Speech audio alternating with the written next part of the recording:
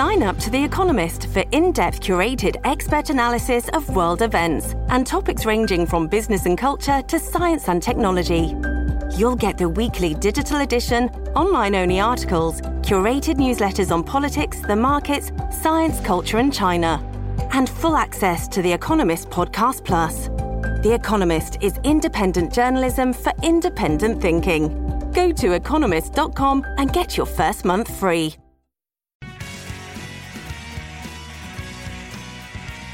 Welcome back to New Books in Political Science. I'm Susan Liebell at St. Joseph's University, and my guest today is David A. Bateman, Assistant Professor of Government at Cornell University.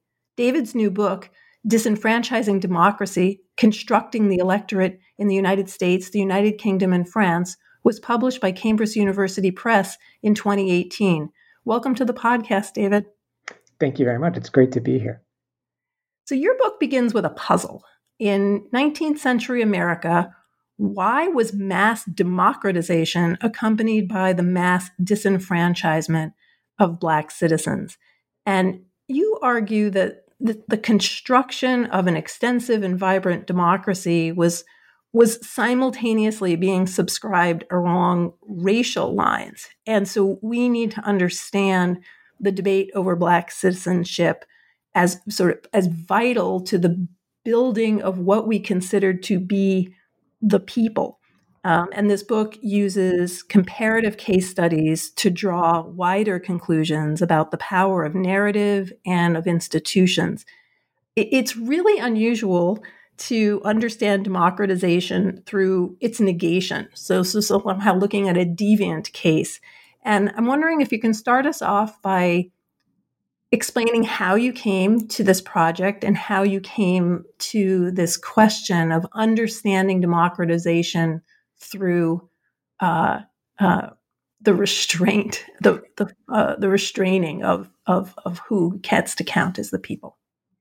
Yeah, so I think that's a great question. When I try to piece together the motivations for this book, there were so many different streams, including courses that I had taken in graduate school and different works that I'd been reading. One of the things, though, that perhaps sort of stands out as more and more for me as a motivating factor was there was a quote by an economist that I'd heard a few times, and I forget exactly who it was, but the quote went more or less along the lines that in today's society, the big questions of democratization, the sort of Barrington Moore questions of democratization, such as how do you get a democracy, had been more or less answered, and we had a decent sense of the answers to those. What we didn't have a good sense were sort of the ancillary questions, or what comes next, of how do you manage and regulate a diverse society. And this actually struck me as very sort of wrong. And it struck me as wrong because I was very familiar with American history and the American history of democratization. And it seemed to me that, at least in the United States, the question of sort of what it was to manage a diverse society, or the question of axes of differentiation within a society that did not follow strictly along sort of the classic economic class grounds that was often projected to be the story of democratization, that was integral to America's democratic experience. And so I had this presumption or this assumption that maybe there was something there, that if we looked at the histories of democratization, the 19th century histories of democratization, not from the angle of how do you get a democracy, but how were these democracies being structured in such a way that they could contain or limit or define some type of community, be it a national community, a racial community, or a religious community, in ways that were exclusive. And I noticed that this had been the case in the United States in some ways. And when I turned to look at the United Kingdom, I saw similar patterns. And so I thought that there might be something there. And so that was really the motivation behind it, was trying to think through the question of democratization from a lens that did not simply take for granted that these were homogeneous societies in which the major line of differentiation was sort of a classical class division. And one of the points that you make in the book is that when we think about Europe, we tend to imagine that was a narrative about class, and that there's something different in the United States about race, that ours was not the masses against the classes, that there was something else going on. I think it would be helpful at this point for listeners for us to just sort of ground them in some of your vocabulary. So when you talk about democratization, you're talking about it two different ways. You're suggesting it's a process of extending political rights, but you also want us to see it as a deliberate effort to change the composition and the character of this particular community. And you want to focus us on influence, on the benefits and costs, and this notion of civil prestige that it has to do with about inclusion. So you're saying to us, I think, that we shouldn't focus so much on this neutral set of procedures like extending the voting rights, but these narrative claims about who constitutes and who represents any particular people. So you want us to understand 19th century US, UK, and France as a conflict over people making. And I was wondering if you could just stretch that out for everybody a little bit more as to what it is you're getting at about the definition of the people, capital P. That's a great question. So I think you're absolutely right in how I was thinking about democratization. I think that the standard way we think about it is kind of as an analytical concept. You either are a democracy or not, or you're becoming a democracy, more of a democracy or less of a democracy. And sort of there's this sliding scale of how inclusive are you, how much competition you allow, how free and fair the competition that you allow is. And I think that that's right as far as it goes. But what it misses, or at least what it missed for me, is that when we think about it in those terms, there's a teleological sort of assumption that gets built into it, as though the process of democratization is the process of moving that slider along, moving towards more inclusiveness. And I think when we're talking as analysts, in some sense, that's probably right, and we can say that this country is more or less democratic than this because of these different aspects. But understanding the politics of it struck me as requiring a different lens and a different approach. And that was, we had to think of how democratization as a political process was in part a conflict over power, and that's sort of a standard assumption in a lot of the literature on democratization. But also because the groups competing for power are looking not simply for a one-time victory, but to establish themselves in some sense as more likely than not to be elected, more likely than not to be in government, to really to secure their power in a sense.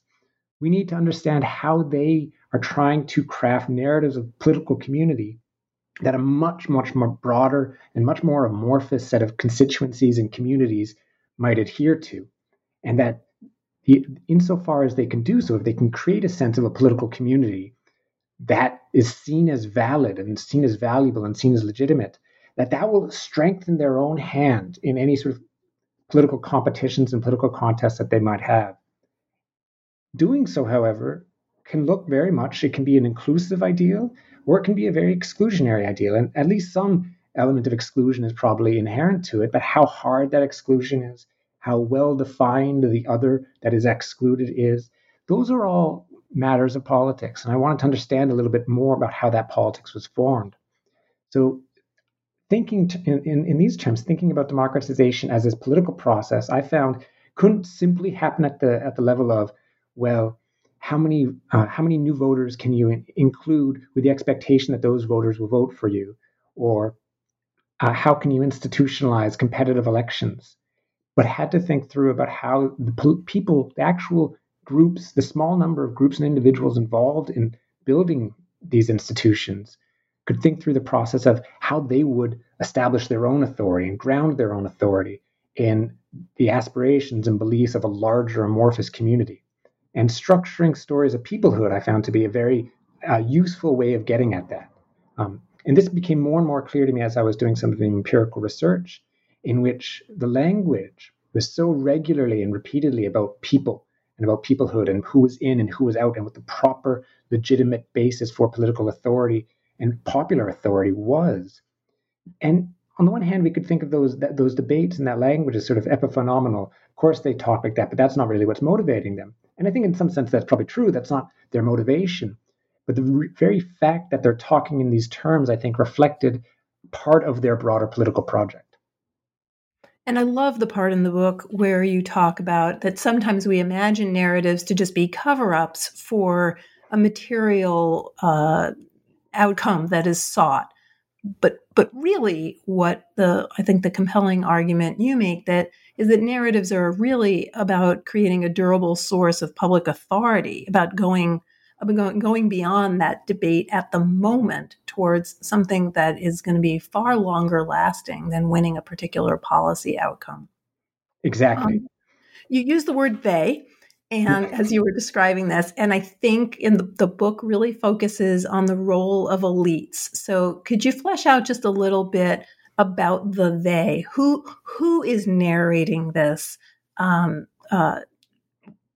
is narrating the people? And I think that this leads to another question, which you could either answer together or apart, as to how you do your research. What kind of documents are you looking at? What kind of archives are you going into? So 2 parts. Who is the they who is creating the narrative, and how do you discover it? Those are great questions. The they, for me, of who was creating these narratives was, I guess, in some sense, you could say elites, but they're not sort of very well-known elites. They are, right. And in some cases, it's really even tough to call them elites. It's not the people in any sort of amorphous sense. It's not sort of, it's something less than a social movement in a lot of cases. It's networks of individuals and organized groups associated with them that are looking to gain and secure power in politics. And these are, this might be from the level of Thomas Jefferson or the Duke of Wellington, but it could go all the way down to sort of minor local officials who are trying to be elected to a state legislative office, right? So in general, I'm thinking of political actors as well as the associated interests and backers of those political actors. That is a lot of people, though. On the one hand, I mean that these are relatively small and coherent. They're able to communicate with each other. They look more like political parties in some cases than others, but they're all coalitions of distinctly politically engaged individuals. How this leads me to go about doing the research that I do was really to try and move away from a top-level focus on sort of a few major decision makers, although in some cases that was more important than elsewhere, and try and focus in much more on how sort of the meso-level actors, people who would actually on a day-to-day basis be providing the types of arguments about peoplehood that most voters might be exposed to and might sort of engage with, the types of political actors who would give a speech in a legislature, in a state legislature, for example, or a state constitutional convention in the United States, who were politically engaged, but you're probably never going to see this figure again. But they come in and they give a speech, and that speech replicates a narrative pattern that is being developed across the country throughout this coalition. And that strikes me as sort of a way in which popular authority is really being constructed through these meso-level actors. There's a bit of a difference between the United States case and the French and English cases that both reflects aspects of the research, but also, I think, just institutional differences.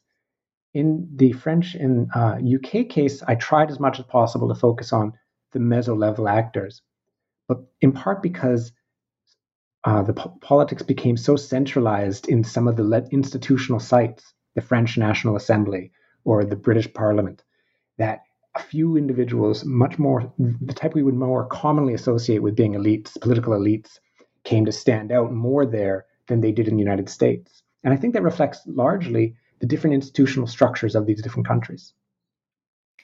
And you make that very clear throughout the book. Actually, probably now is the time for us to sort of move through the argument so the listeners get an idea of the full story that you're telling. So, on the one hand, you're focused on a particular case, which is that in 19th century America, the democratization backsliding, isn't about falling into authoritarianism. It's about democratization itself. It's about reconfiguring the state to better represent a particular definition of the people. And you're trying to show how at the same time you could be abolishing property and tax-paying qualifications while curtailing voting rights for Black male citizens. And I think your question is why? Why does that happen? So let's talk a little bit about this pattern of disenfranchising democratization. Chapter 2 looks at this upsurge of democratization during the American Revolution, and it finds that it's not connected to disenfranchising reforms. Can you talk just a little bit about what the American Revolution period looks like so that we kind of understand the lead up to the 19th century? Absolutely. So you're absolutely right that the focus, where I start is with this pattern, which I think you put beautifully, of backsliding in the United States is not about a backsliding into authoritarianism, but is integral to the democratizing process. And where I start off with, and what surprised me in the research process was that I expected this to be a sort of persistent theme across early American history. And what surprised me was that in the early Revolution, and even in the early years of the early Republic, that pattern didn't really exist. The pattern of property or tax-paying qualifications being removed and a new racial qualification being imposed alongside it, or even as a replacement for it. What also surprised me was that there was no, at least in the Revolutionary and early Republic period, there was no explicit joining of these two things. There were very, very few people who were going around saying, this is a white man's republic. White men ought to have the right to vote on the basis of their whiteness. That pattern comes in with a vengeance, very much in the later antebellum period. But in the Revolution and early Republic, it wasn't that present. And then the types of people who were supporting different positions. By the 1850s, if you were against tax-paying qualifications, there was a very, very good likelihood that you were also strongly opposed to African-American men being able to vote. In the Revolution, there wasn't much evidence of that. During the early Republic, there wasn't much evidence of that. And so what happens in the Revolution, it seems, is there's a major upsurge of popular politics. This popular politics was not sort of a revolution at home, the way it's often been presented, but it did involve an increased number of people demanding new rights. And it involved a number of political actors who would otherwise already had political rights, trying to mobilize those who didn't in defense of their demands. And one of the legacies, so what you see in the revolution is a lot of states are removing property qualifications or lowering property qualifications, or removing tax-paying qualifications for voting rights, or lowering these considerably. And not many states at all imposing new racial qualifications. In fact, some states went much further. New Jersey abolished, and it turns out deliberately, the restriction that voting be limited to men. So in New Jersey from 1776 until 1807, women who were legally independent could vote. African American women who were legally independent could and did vote in New Jersey. And there's good evidence to think that this was deliberate, or at the very least it was understood as something that was going to happen.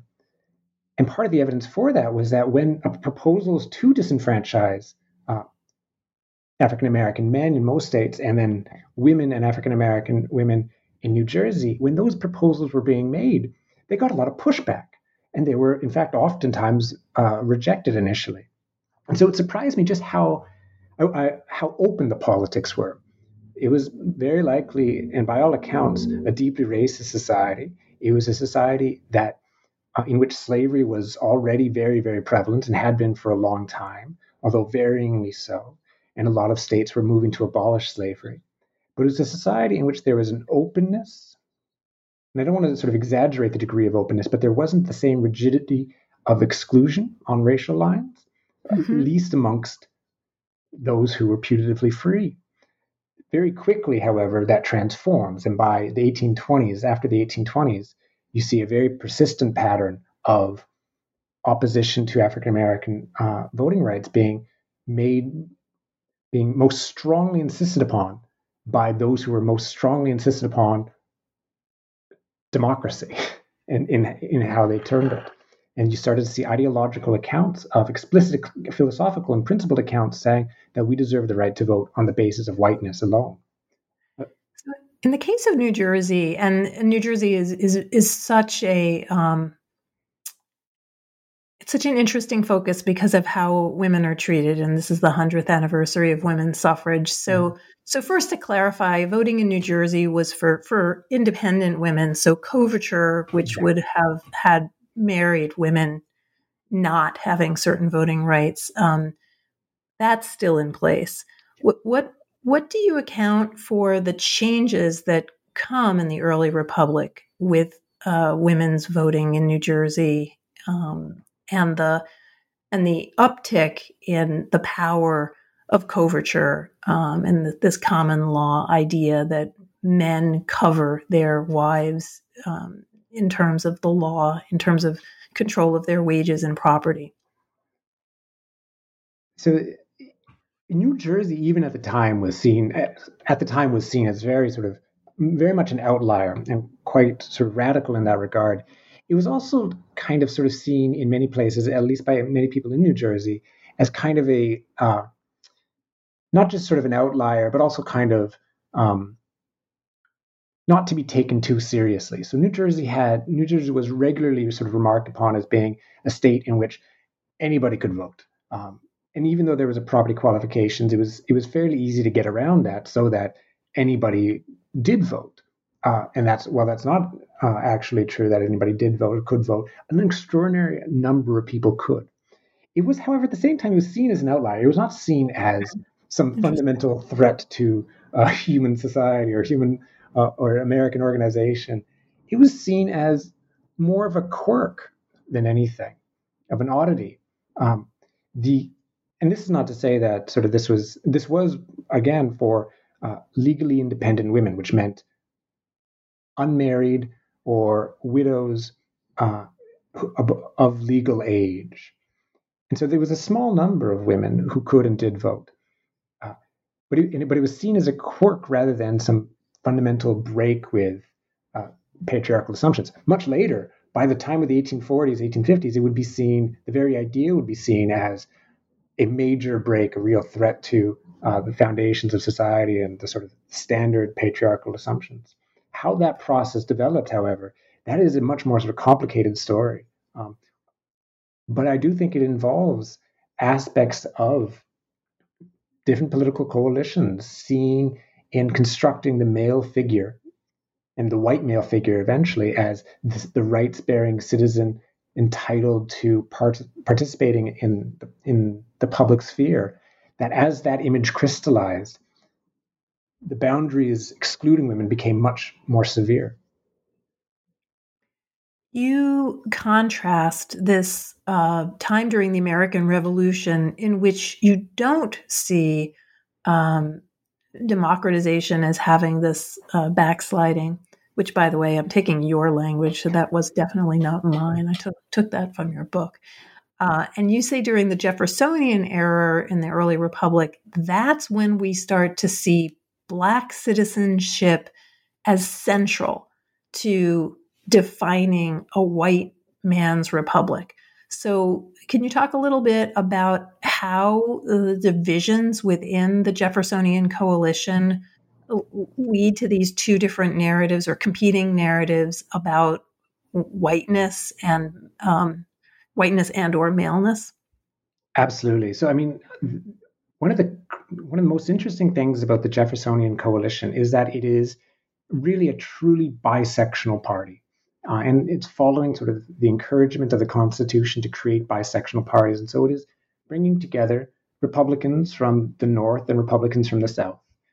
And Republicans in these different regions had a very different orientation towards questions of what would become questions of race, as well as questions of bondage. Southern Republicans were largely comfortable with it. Or if they were uncomfortable with it, they were not so uncomfortable about it to do anything about it. And in fact, were broadly sort of seeking to expand it during this period.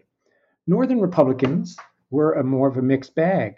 They were generally opposed to slavery. they frequently expressed, they quite frequently and surprisingly, in my perspective, in a surprising frequency, they expressed open opposition to any type of racial distinction as being illiberal or unchristian, and certainly unrepublican. That to draw these distinctions was unrepublican. They were, however, not nearly as invested in this as Southern Republicans were. And Southern Republicans and Southern Federalists were deeply invested in a racial ordering to society. And this became more and more important for them as certain developments, both in the United States and abroad, seemed to them to threaten and to raise the possibility of threats to the enslavement system of the South. Not the least of the threats being the gradual abolition of the enslavement system throughout the North. But probably the most important instigator for this was the Haitian Revolution. And the Haitian Revolution the impact of the Haitian Revolution on American society is enormous, and it's very complex, I expect. But one of the ways that I find that it influenced things was to really become a touchstone for political arguments about why African Americans, even free African Americans, needed to be denied political rights. And a version of the Haitian Revolution was told in which France, that effectively has no real foundation, in fact, but it was the story that was repeated very, very broadly, and you would see it sort of constantly whenever Haiti was invoked, which was quite often. And the argument was that revolutionary France had indiscriminately provided political rights to free persons of color. In doing so, they had encouraged free persons of color to enter politics, and they had begun to fight and to come into competition with the dominant white class. In this competition between the two, they increasingly, the free men of color increasingly turned towards the enslaved, or the enslaved themselves saw the divisions within this broad and conflictual ruling class, saw the divisions there, and used the opportunity to generate an insurrection. The very ideas of sort of revolutionary Republican equality that the United States had initially been trumpeting, and which revolutionary France began to trumpet more aggressively, came to be seen, especially in the United States South, but also amongst conservatives everywhere, as a major threat, both to the new nation, but also to the slaveholding societies and to the structures of enslavement in that region. And by the 1800s, early 1800s, by around 1805 and afterwards, you start seeing Southern Republicans in Congress very adamantly and aggressively opposing any notion that free African American men could be citizens. They were deeply opposed to it.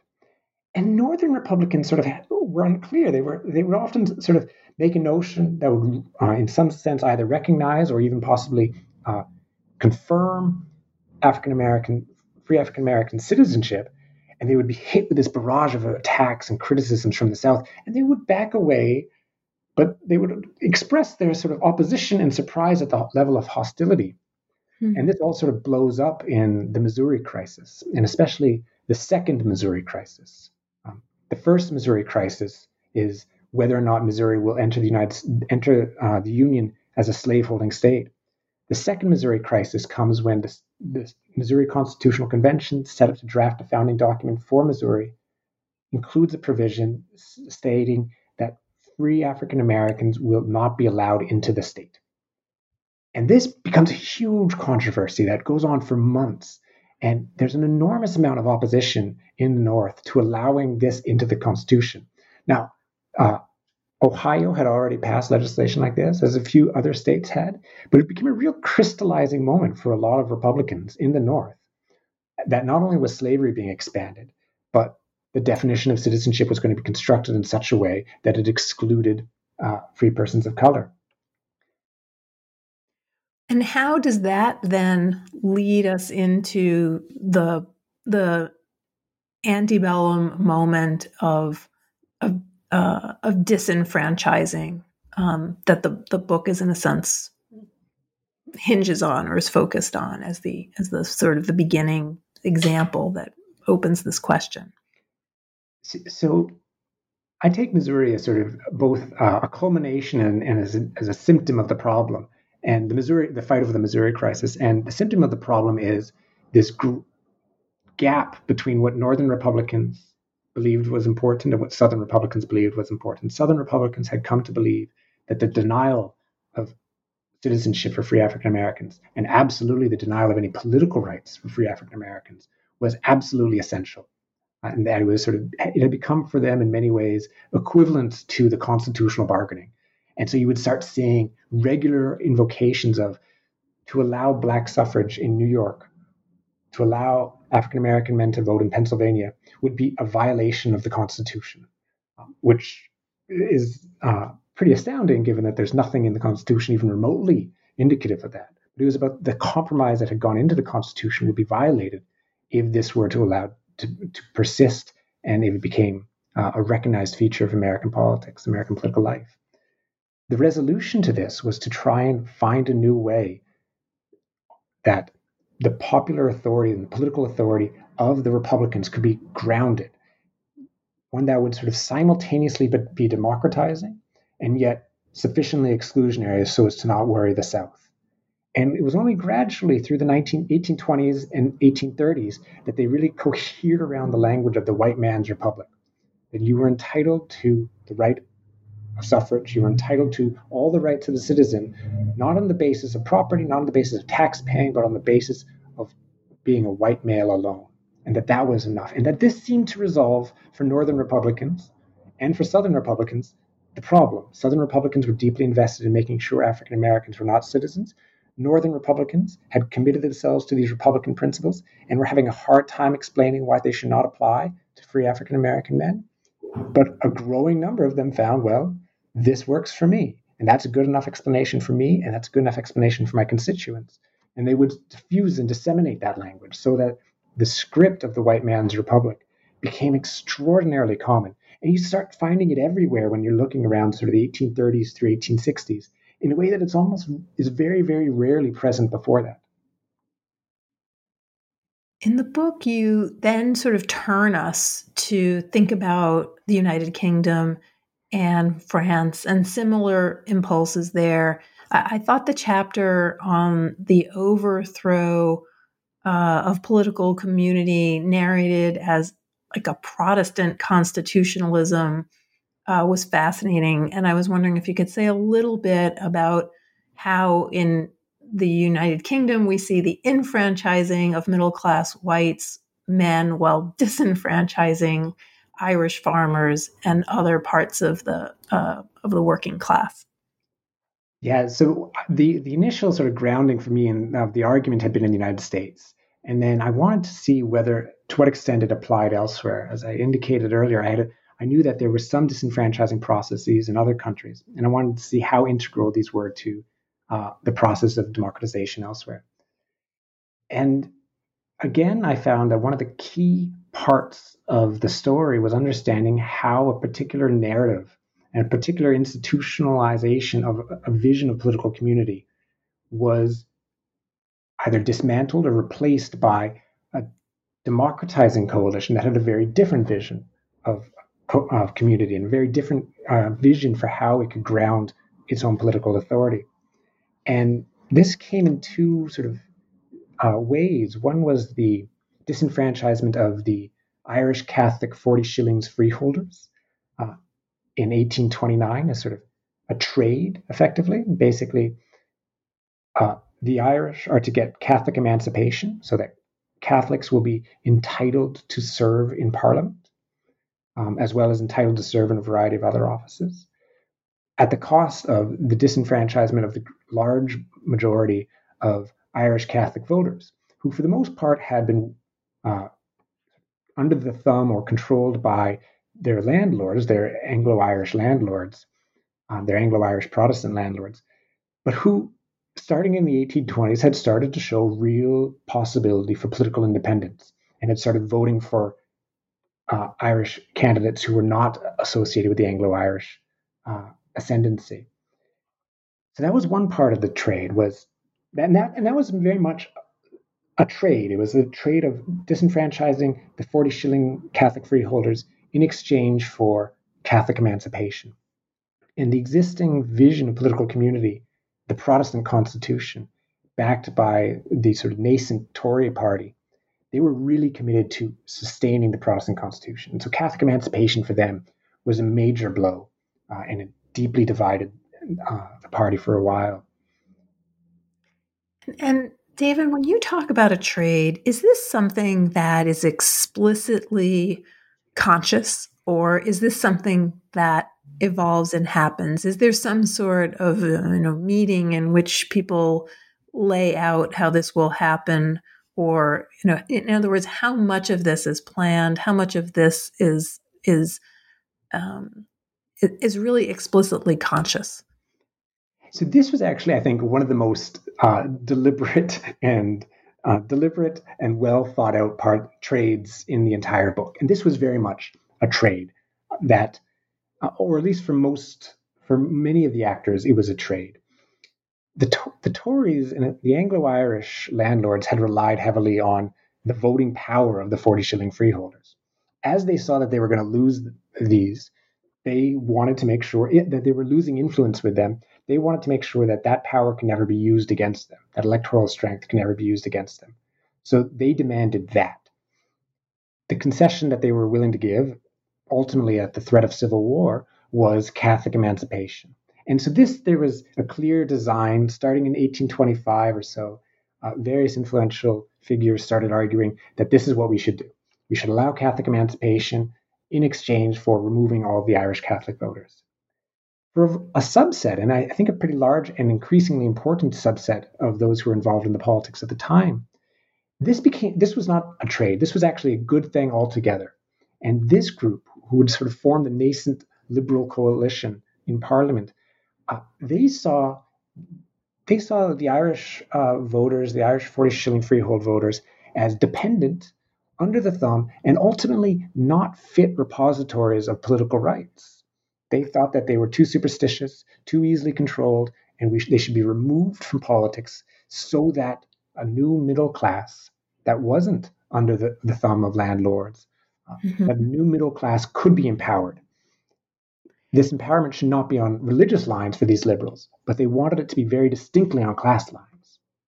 And how do you see the comparison between this case, in which it's about religion, but also about culture in terms of how the Irish Catholics are understood, and race in the United States? Do you see them as the same? Do you see them as different? Is there some sort of overlap? I think that there's a lot of overlap, although the way I structured the case studies was in part more exploratory. I didn't want to foreclose the possibility that these could be seen in some sense as equivalent, although I didn't want to insist that they were perfectly equivalent. And I don't think that there's a single common pattern. I think politics was much too contingent and contextual for that. I do think that it's difficult for us to, especially for those of us living in the United States, to appreciate just how central the religious distinction and the national distinction against the Irish was in the United Kingdom. The United Kingdom was only at this point, by the period that the book picks up, was only about 20, 25 years old, and had been created for the purpose of suppressing Ireland and ensuring the continued ascendancy of Protestantism. The threat of Catholicism, one of the great themes of British historiography around this period, was that the English nation and British nation was being forged in juxtaposition to Catholicism. Right. The Catholic power was the great threat, the great other.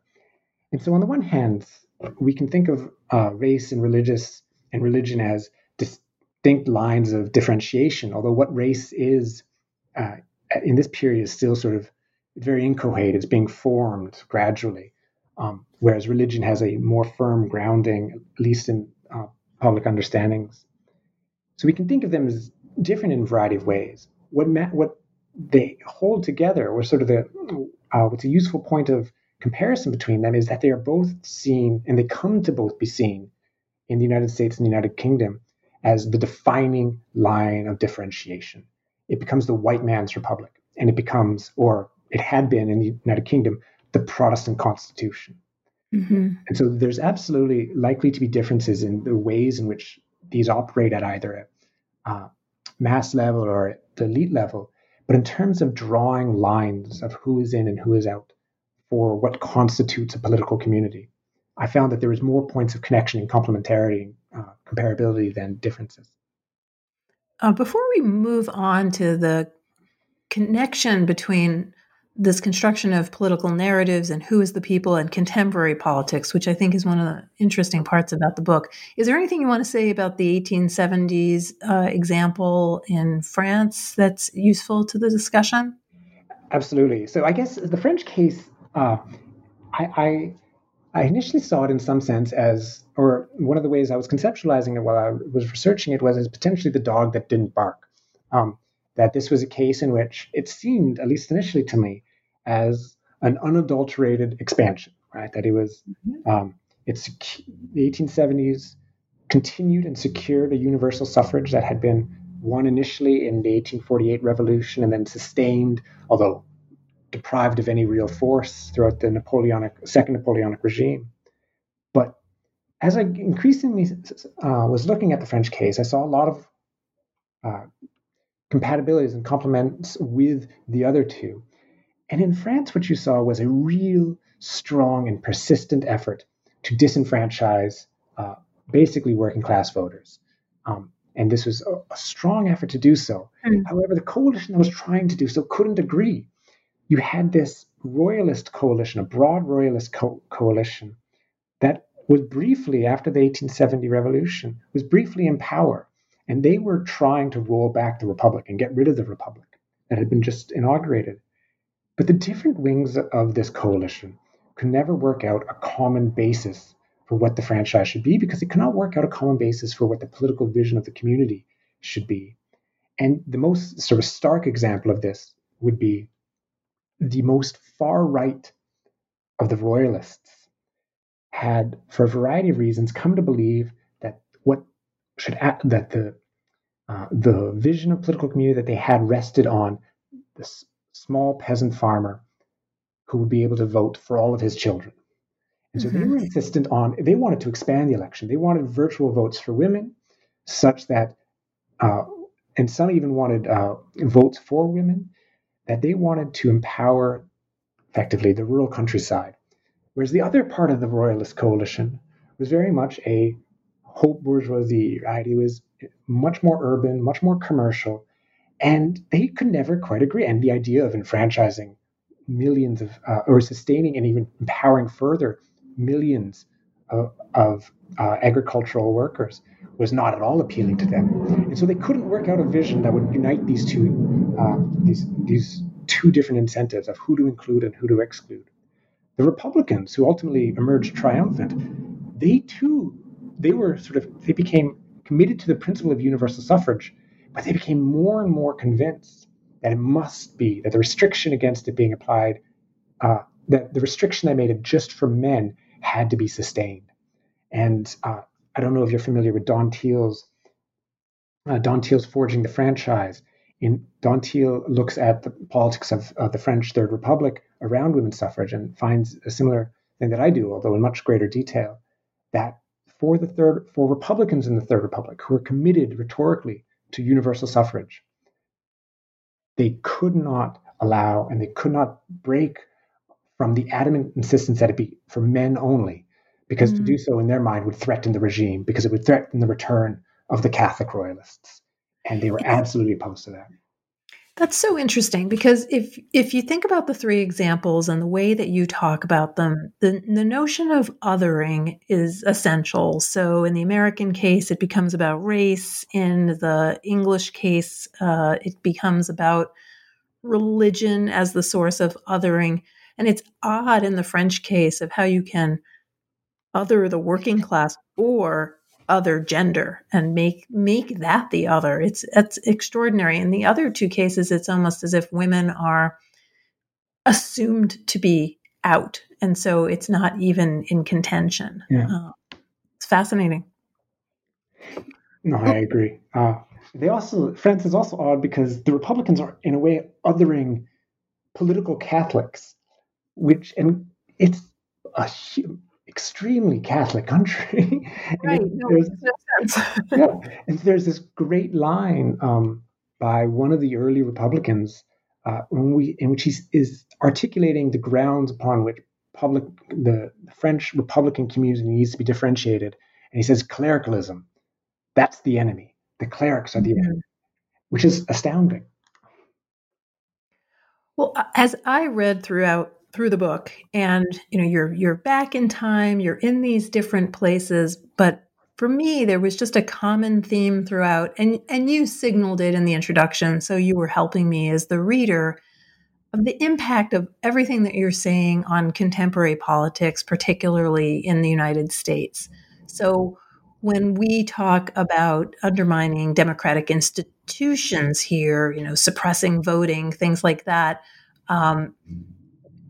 you seem to be suggesting that what we really should be attending to is the power of denying status and the power of sort of constructing a certain kind of class of Americans who is the people, make America great again as part of a narrative of a white man's republic and trying to redefine the people to be narrower. And I was wondering if you could expand a little bit on how it is you trace this an original disenfranchisement in the United States to 1960s civil rights and then contemporary politics today. Yeah, I mean that's a wonderful question. Historically minded political scientists and historians, they can be oftentimes very focused in on sort of the particularities of a given period or the particularities of a particular place. And so, on the one hand, the content of America's racial hierarchy and the particular forms which has been ideologically defended, the particular forms in which it's been institutionalized, these have transformed and gone back and forth in across American history. And so, there's no easy comparison to do between 1800s and 2015. That said, what I do think is common across these different eras, despite the unfolding and changes in the development of racial ideology, racial hierarchy, is the connection between political efforts to gain power and the need to articulate these efforts in a way that provides some constituency that will provide you with a sufficient political grounding that can keep you in power, that you provide these constituents with the sense that they're part of something meaningful. And that part of something meaningful can look very egalitarian, it can look very enlightening, it can look very sort of universalistic, it can also look very, very exclusionary and narrow, that you are better only because you're better than the next person over. And how these develop, right, we need to think of this as a political story rather than sort of implanting it as some generic aspect of American culture or English culture or French culture, but rather what is the politics of a particular time that is able to draw on the various resources, the various repertoires of differentiation, various repertoires of solidarity to construct a vision of political community that simultaneously is coherent. I mean, the white man's republic was a very coherent vision, and provide the constituents who it's being sold to with a sense of value and purpose. Yeah. And thinking about that politically. Go ahead, sorry. No. I apologize for interrupting you. You use a term in the book that just resonated with me and stuck with me for days, which is hierarchy of worth.